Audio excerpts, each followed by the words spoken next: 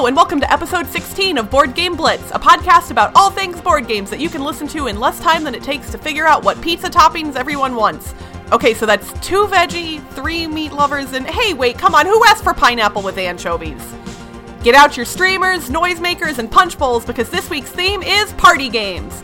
We'll be discussing games we've played recently, like Paris Connection, Istanbul, and Deception Murder in Hong Kong. We have a discussion about incorporating board games into a party, as well as some great party games. And last but not least, we dive into the etymology of the word party. And now, here are your hosts, Ambi, Cassidy, and me, Crystal. A few weeks ago, I got to go to BGG Con, which is a board game convention in Dallas, Texas, and it has the biggest library ever. And so I got to play a bunch of games. I played, I think, 53 different games. But that's including... That is ridiculous. Yeah, that's including a bunch of dexterity games they had in the middle area. So I'm not going to talk about all the games. Obviously, that would take too long. Wait, really? Hold on. I want to hear about all 53 of them. Come on. I list them off. This is Board Game Blitz Unleashed, now a 4-hour podcast. It was really fun, and I really want to go next year. And if you're listening to this and like playing new games and a bunch of different games, you should try going to BGG Con. Anyway, one of the games that I played that was really fun was Paris Connection. So I got to play this with Rodney Smith from Watch It Played and Marty from Rolling Dice and Taking Names. And they both really liked it, and we played it twice in a row, which was fun. So Paris Connection is a 2010 game made by Winsome Games, and it was republished by Queen Games. So it's available to buy now, which is rare for a train game. But it's a quick 10 to 20 minute game. It has really easy rules, but deep strategy. So the rules are you can either build track for a train on your turn or trade in stock for a different train stock. There's 6 different colors of trains, and the pieces for the stock are the same as the pieces for the track. So if you take a lot of stock in a train, you can't build as much track. And the way for the stock to be worth more is to have better track. So there's a trade-off there. And also you see what stock other people are taking, so you can try to make their track really bad so that their stock isn't worth as much. So there's a bunch of decisions to make, even though it's a really short game and it's really easy to learn. And so far, everyone we've played it with has really enjoyed it. We've played it with 5 different people. Yeah, so that was Paris Connection. That actually sounds really fun, just based on your quick little description. I think that's something that I would probably really enjoy. I like how short it is. Yeah. No, yeah, the main problem is the setup takes a while, because you're putting out all the different pieces of the trains. So there's 6 different colors of cubes, or of little trains. That does get annoying sometimes. If a game's really short, but the setup time is half of the gameplay time, it's kind of frustrating, I think. But yeah. I don't know. Some games, like Kingdom Builder, takes me a long time to set up on a table usually, but I always enjoy it anyway. So yeah. And the setup isn't too bad when everyone's helping, because the setup you just have to separate the colors and put them out. It's 3 to 6 players, so there's going to be at least 3 players setting it up. There you go. All right. That's a train game I can get behind. Choo-choo! Recently, I played a game of Istanbul. This will be the second time I've played, and I remember the first time I just fell in love with this game, so I was like, I have to play this again. So somebody brought it to our regular game night, and I got to play it again. I said, you will wait for me to be done with this other game so that I can play Istanbul. And they did, and that was nice. In Istanbul, you have 1 merchant and 4 assistants. The merchant is taking her assistants through the 16 locations of the bazaar. Each location has a specific action to take. So the merchant is leaving an assistant to complete whatever transaction as the merchant moves on with her other assistants. So the merchant moves only 1 or 2 spaces at a time, and you can go back and pick up an assistant at any time, but still with only 1 or 2 moves. So you can drop off an assistant, move 2 spaces, do something else, and go back and pick up the other one if you wanted to. There's a location that actually lets you collect all of your assistants back in one go, which is nice.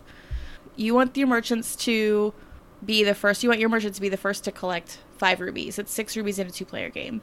So the first person to collect 5 rubies triggers endgame, and then everybody else finishes their turn and then game over. So along with the 16 location bazaar, you have a player card also, which is where you're gathering and collecting goods and your rubies and your money. So some of the locations let you max out a good. So you can max out your imported fruits or you can max out on your spices. And then other locations let you sell those goods for money. And then there are some locations where you can use that money to get rubies and so on and so forth. So there's a lot that you can do and a lot of different ways to get your rubies. Oh, and the bazaar is randomly set up. So the fountain, which is where you gather all of your assistance back, is always in the middle. But every other location is random, which is kind of nice and adds a little variation for replay value and stuff. Anyway, I really like it. It's on my wish list. I hope somebody gets it for me for Christmas. I've played Istanbul a couple of times now, and I noticed in the base game, they kind of suggest a setup for the layout of the bazaar. Yeah, there's a suggested layout for beginner players and stuff. Did you notice, like, for me at least, it seemed like that opening layout was kind of broken in a way, and now I can't remember the exact details, but like the tile that lets you pay, I think you just pay money directly for rubies and it gets more and more expensive as you go. That tile I remember being really close to another tile where it's super easy to get money. I don't remember if it was like the casino or something else, but like you could game it and you could go back and forth between the two after, the first couple of rounds and just win that way. Yeah, so there's the tile where you can roll the 2 dice and you call out a number. And then if you call that number or you roll higher, then you get that number. So if you call a 7, the probability of rolling a 7 is highest because 2-sided dice, Catan taught everybody that. So if you call a 7 and you roll a 10, you're going to get 7 coins. Now the thing is with the money spot for rubies, where you pay money for rubies, the cheapest, I think it starts at like 15 coins. And you don't start with coins in the game. I feel like it started cheaper than that, but I don't remember. And you've played it more recently.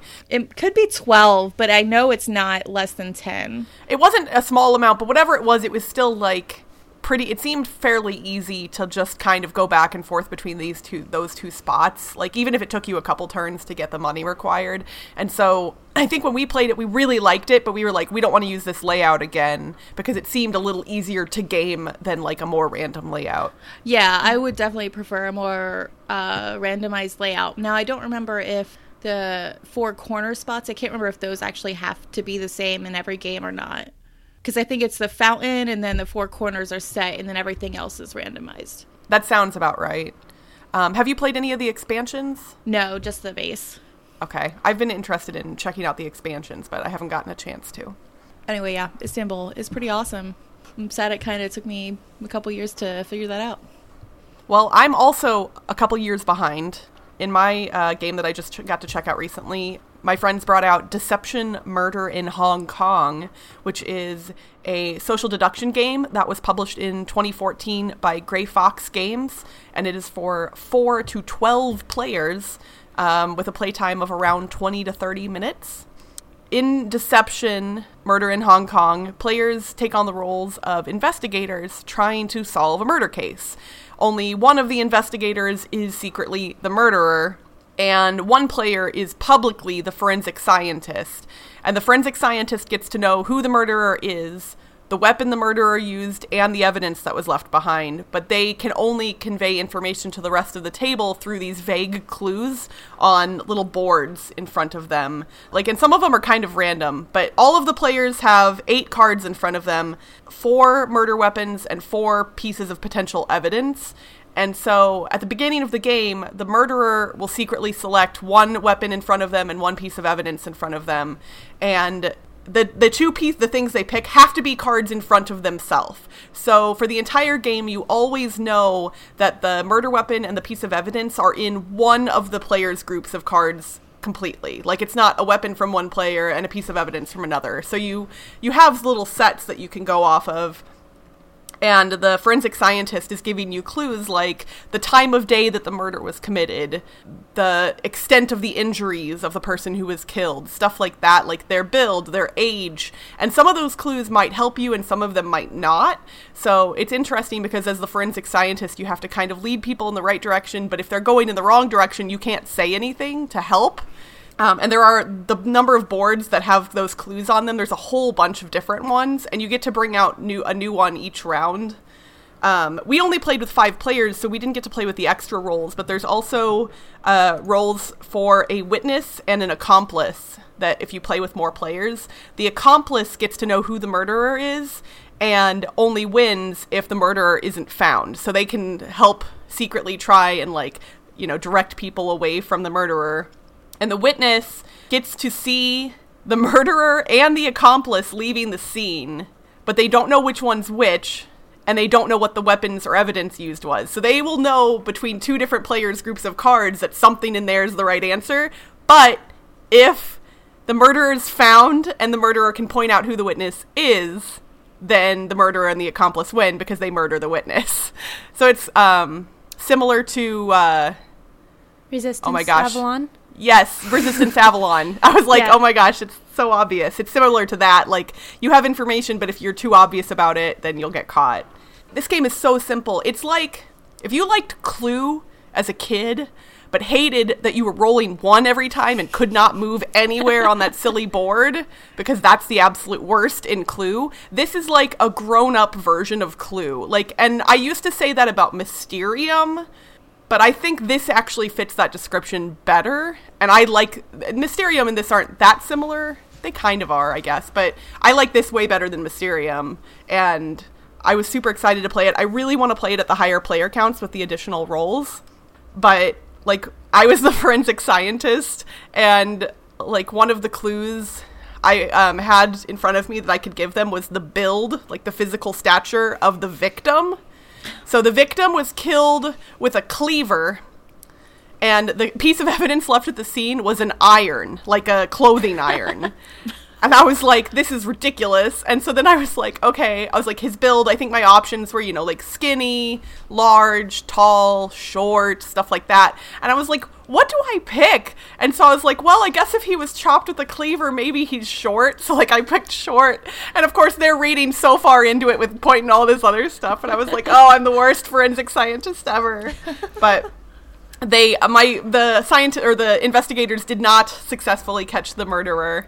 But it was a lot of fun in that game, and I want to play it more soon. I actually probably will add this one to my collection in the near future. Maybe I'll add it to my my Christmas list, since that's coming up pretty soon. Looks like suggested retail is $40, but it looks like it's available on Amazon for $27. It is definitely worth that price. It is a ton of fun. It's simple to learn, simple to play, and unlike most social deduction games, people who aren't great at social deduction games could still play this, because you don't have to make up elaborate lies and elaborate stories or anything. All you have to do is just try and figure out how the clues that are being given fit with somebody else's stuff instead of your own, and just kind of put the pressure away from yourself a little bit gently. So it's fun. I like it. I recommend it. Deception, Murder in Hong Kong.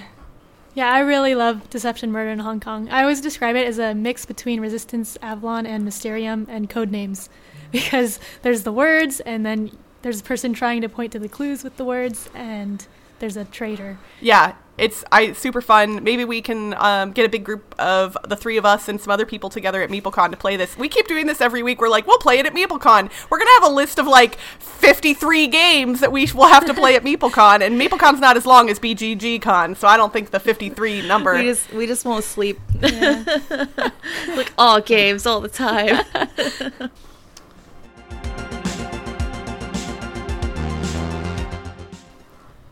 Since this week's theme is party games, we wanted to talk about some games that are great at parties. Either party-style games or games that you could bring to a party. And since this is the holiday season, we know a bunch of you are going to be heading to some of those work Christmas parties or work holiday parties or New Year's Eve parties. There's a lot of parties coming up this month, so hopefully some of these recommendations will do you well if you decide to pick them up and take them with you. So there's a new party game I got to try out at BGGCon called Insider. It's by Oink Games. It comes in a really small box, and it's basically a mix between Spyfall and 20 Questions. So Spyfall I don't like, but Insider I really like. So basically there's one person who knows a thing that everyone else is trying to figure out, and they're asking that person questions, like in 20 Questions, like is it a person, is it a thing, and then that person can answer yes or no. But there's one of the people who's asking the questions who knows what the thing is as well. And so if you don't get the question, everyone loses. So the insider person is trying to get everyone to get to the right question as well without giving away that they know the answer already. So I think it's really cool. So they know exactly what questions to ask, but if they ask questions that are too good, they'll give themselves away. Yeah. So it's really hilarious when someone asks like a really good question with like specific words that you would never think of. It's like, what? But so like, we had a lot of fun with that. That would be like, so if the thing was like Barney, if the person was like, is it a large purple dinosaur? Then probably the is insider. It purple? Like, right. Is it a beloved/hated children's character? But does he even exist anymore? Is Barney still like relevant? Oh man, we're old. Probably not. He's probably not a thing. Oh, you know what is actually a cool game for a party that I just played for the first time this week? It's an older game, and it's sometimes hard to find, but it's called Bezzerwizzer, which is the funniest name for a game ever. It's a trivia game, and the version that my friend had was published in 2008, and trivia games tend to not age that well, and this one definitely had some of those issues with some of the questions, but the reason that our discussion reminded me of it is because we were talking about Barney, and there was something, we were talking about Teletubbies when we were playing Bezzerwizzer, so that's what reminded me. But like Bezzerwizzer is a trivia game. It's got a board that you have to go around, but you get to like draw tiles out of a bag that are for different categories, and you put the tiles on your board in order of how much you like them, and you get different levels of points based on where you put them on your board. And then people can also swap tiles, and you can also steal other people's questions when they're answered. So it's a little different than most trivia games, and it was a lot of fun. I really liked it. As trivia games go, it's definitely, board game-wise, one of my favorites, I'd say. It's pretty cool, but again, does show its age a little bit since it's a little older. I was just looking at my shelf, and I think Zombie Dice is actually a really great party game. It's small, it's easy to carry around, so if I was taking it somewhere, I wouldn't have to worry about losing anything really, except for maybe a dice or whatever. But it's a great little party game because it's easy, the easiest thing in the world to teach. Throw some dice, get some points, don't get any points, throw some more dice, and then game over. And you can just sit there and play it over and over and over again until somebody gets bored with chucking dice. Well, yeah, it's just pure push your luck. And what's cool about Zombie Dice is, well, I don't know what the player count is on the little like jar that the dice comes in, but technically you could play that with literally any number of players. Now, obviously, it gets a little tedious, I'm sure, if you're sitting there waiting for 15 other people to take their turn, but you could do that if you wanted to. Right. Another game that's pretty easy to learn/teach would be Skull. And that one's also got a very small footprint. It's basically a bunch of coasters. So in Skull, everyone has a little pile of coasters in front of them, and some of them have roses or flowers on them, and some of them have or one of them has a skull. And you flip over other people's tiles from their stacks in front of them, and it's another push your luck game where you're trying to only flip over flowers and not a skull. So you have to kind of gauge where you think your friend put their skull tile in their, or coaster in their stack. I don't know if I should call them coasters. I don't know what else to call them. But they look like coasters. It's fun, quick, easy to teach, easy to play. Definitely small footprint. There's not a lot of pieces to it, too. So that's good if you don't have like a ton of table space, I guess. Well, and the cool thing about Skull is if you know the game, but you don't have the coasters with you, you can make it out of other random coasters or a deck of cards or just about anything you wanted. That's true. Yeah, that's true. I talked about a game not too long ago on one of our episodes that I think is also decent for parties. Also an Oink game, just like Insider. This one's A Fake Artist Goes to New York. And that's a fun little drawing game where you don't have to draw well because you're only drawing pieces of a drawing, and someone doesn't know what everybody else is trying to draw and has to fake their way through it. It's pretty fun. I discussed it in an earlier episode if you want to hear more about that one. But again, super small box, high player count, quick to play, great for a party. Yeah, other games that are good, like player count, scaling, and easy to learn are a lot of children's games, and dexterity games are good. So one game that I played at a party was Click Clack Lumberjack. Oh, so gosh. Actually at my housewarming party, we played this, and people were having a lot of fun. So in Click Clack Lumberjack, you're setting up this tree, and you just hit it with an axe and try to knock off the bark pieces and not the trunk. So when you're setting it up, everyone's like, whoa, that looks really cool. What is it? And the rules are really simple. You're like, oh, just hit it. And so, like, people were playing it, like, I don't know, 10 times in a row or something. I imagine that if someone had had a few beverages at a party, that a dexterity game like that might be pretty fun. I mean, it would be fun otherwise also, but it would be fun to watch someone that had a few beverages play it. Yes. That or like Animal Upon Animal, where they're like trying to stick the animals on top of the other ones. Like, A game that, I don't know, this probably isn't considered a party game, but at least it's got a large player count. So let's say you're at a party with a lot of people who are already familiar with board games, or people who really like board games. You could possibly bring out Captain Sonar. I've figured out a way to shoehorn that one in again because I know that we like that game. And Captain Sonar plays up to 8 people, and actually it is at its best at 8 people, at least in my opinion.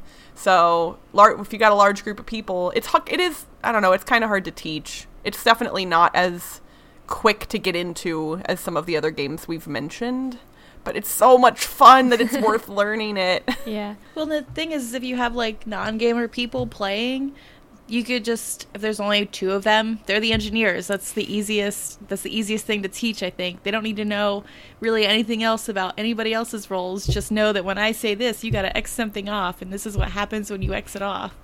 That's true. I guess the game really, especially if you're only learning one role, it's not that bad especially the easier roles. Like the navigator's a little tough, and the captain has a lot to keep track of. But the first mate and the engineer aren't too bad. Yeah. But since there's so many roles, like the total learning time, you're going to have to teach each person their role. So it'll take a while to get started. And so I don't think it would be one to bring to like an office party or like a party with a lot of non-board gamers, because they won't be used to that, and they will want something quicker, probably. That's a really good point. This one I think is probably good at a board game specific party. Mm-hmm. Like if you're hosting a party for people to come play board games, obviously they're coming with the intention to learn new games. Yeah. So that one's great because of the large player count. But yeah, for a more casual party, probably not a good choice. Yeah. Mm-hmm. It's kind of similarly would be like social deduction games. Those are sometimes hard to bring out in a more like casual setting, but they're also fun with large groups of people. We've discussed a few of them, I think, on the podcast before, or maybe not. I don't know. We've at least mentioned a few of them. Like I know, Ambi, you're a fan of the Resistance Avalon. Yep, one of my favorites. And Cassidy, if I remember correctly, you are a fan of Secret Hitler. I will play Secret Hitler. Okay. You'll play Secret Hitler. And of all the social deduction games I've played, it's the one I dislike the least. Okay. High praise. You should seriously check out Deception Murder in Hong Kong. I honestly think that it might be more your style than some of the others. I'm a big fan of One Night Ultimate Werewolf. I've brought that out with like hardcore board gamers and my more casual gaming friends, and assuming that you don't put in too many crazy rolls, you can introduce that one to just about anybody. 2 Rooms and a Boom is good if you've got a very large group of people that are all wanting to play a game together for some crazy reason. Like, hey, you 30 people, let's do this right now. It happens. Yeah. I think I heard online about somebody doing... It was something like 50 or 60 people, something ridiculous. And I was like, how did that go? And they were like, yeah, no, we're not doing that many people again. It was too much. But what's cool is the game can accommodate those crazy large groups. So I guess that actually might not be a bad, like, if you wanted to try and shoehorn a game into like something work related, like you could maybe play off Two Rooms and a Boom as a team building activity. That would actually be pretty cool, and that accommodates more people than most games. But is it really team building? Anytime you have to work with people, work considers it a team building game, I think. I'm trying to get my team to play Pandemic. That's a great team building game. Eradicating diseases together. Hooray! So those are some of the party games that we like. Of course, the definition of party game, is pretty wide and out there. So what we consider to be a good party game might not be what you like. So if you have some party games that you really love or you would want to suggest, please feel free to stop by our Board Game Geek Guild and post in the thread about this episode which party games you would recommend people check out this holiday season.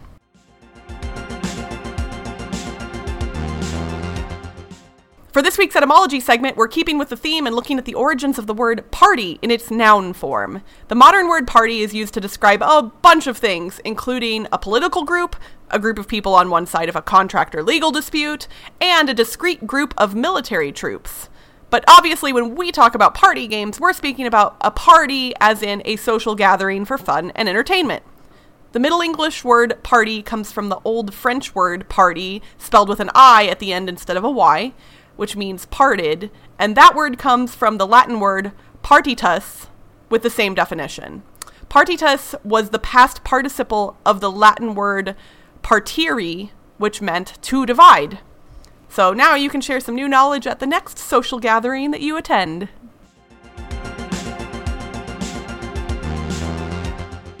Before we wrap things up, I wanted to give a little shout out to a guy here in Las Vegas named Albert. He is actually running a Kickstarter right now for a new board game cafe that will be opening in Las Vegas in February called Tables Board Game Spot.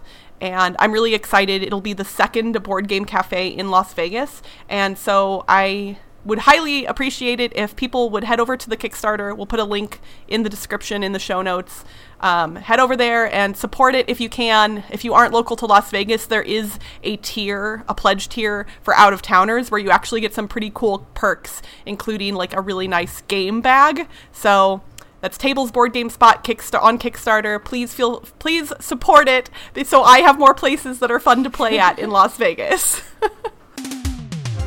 And that's it for this week's Board Game Blitz. Visit our website, BoardGameBlitz.com, to get links to all our social media pages, including our Facebook, Twitter, Instagram, and Board Game Geek Guild. Our theme song was composed by Andrew Morrow. Technical support provided by Toby Mao. Have suggestions for the show or just want to say hi? Shoot us an email at BoardGameBlitz@gmail.com. Until next time, I got my score up to playing my game. You know I'm gonna win today. Yeah! We are blitzing in the USA. Bye, everyone. Bye! Taking her assistants through the 16 locations in the bazaar. Bazaar. Words. I'm going to say it wrong. I already saw Crystal's face.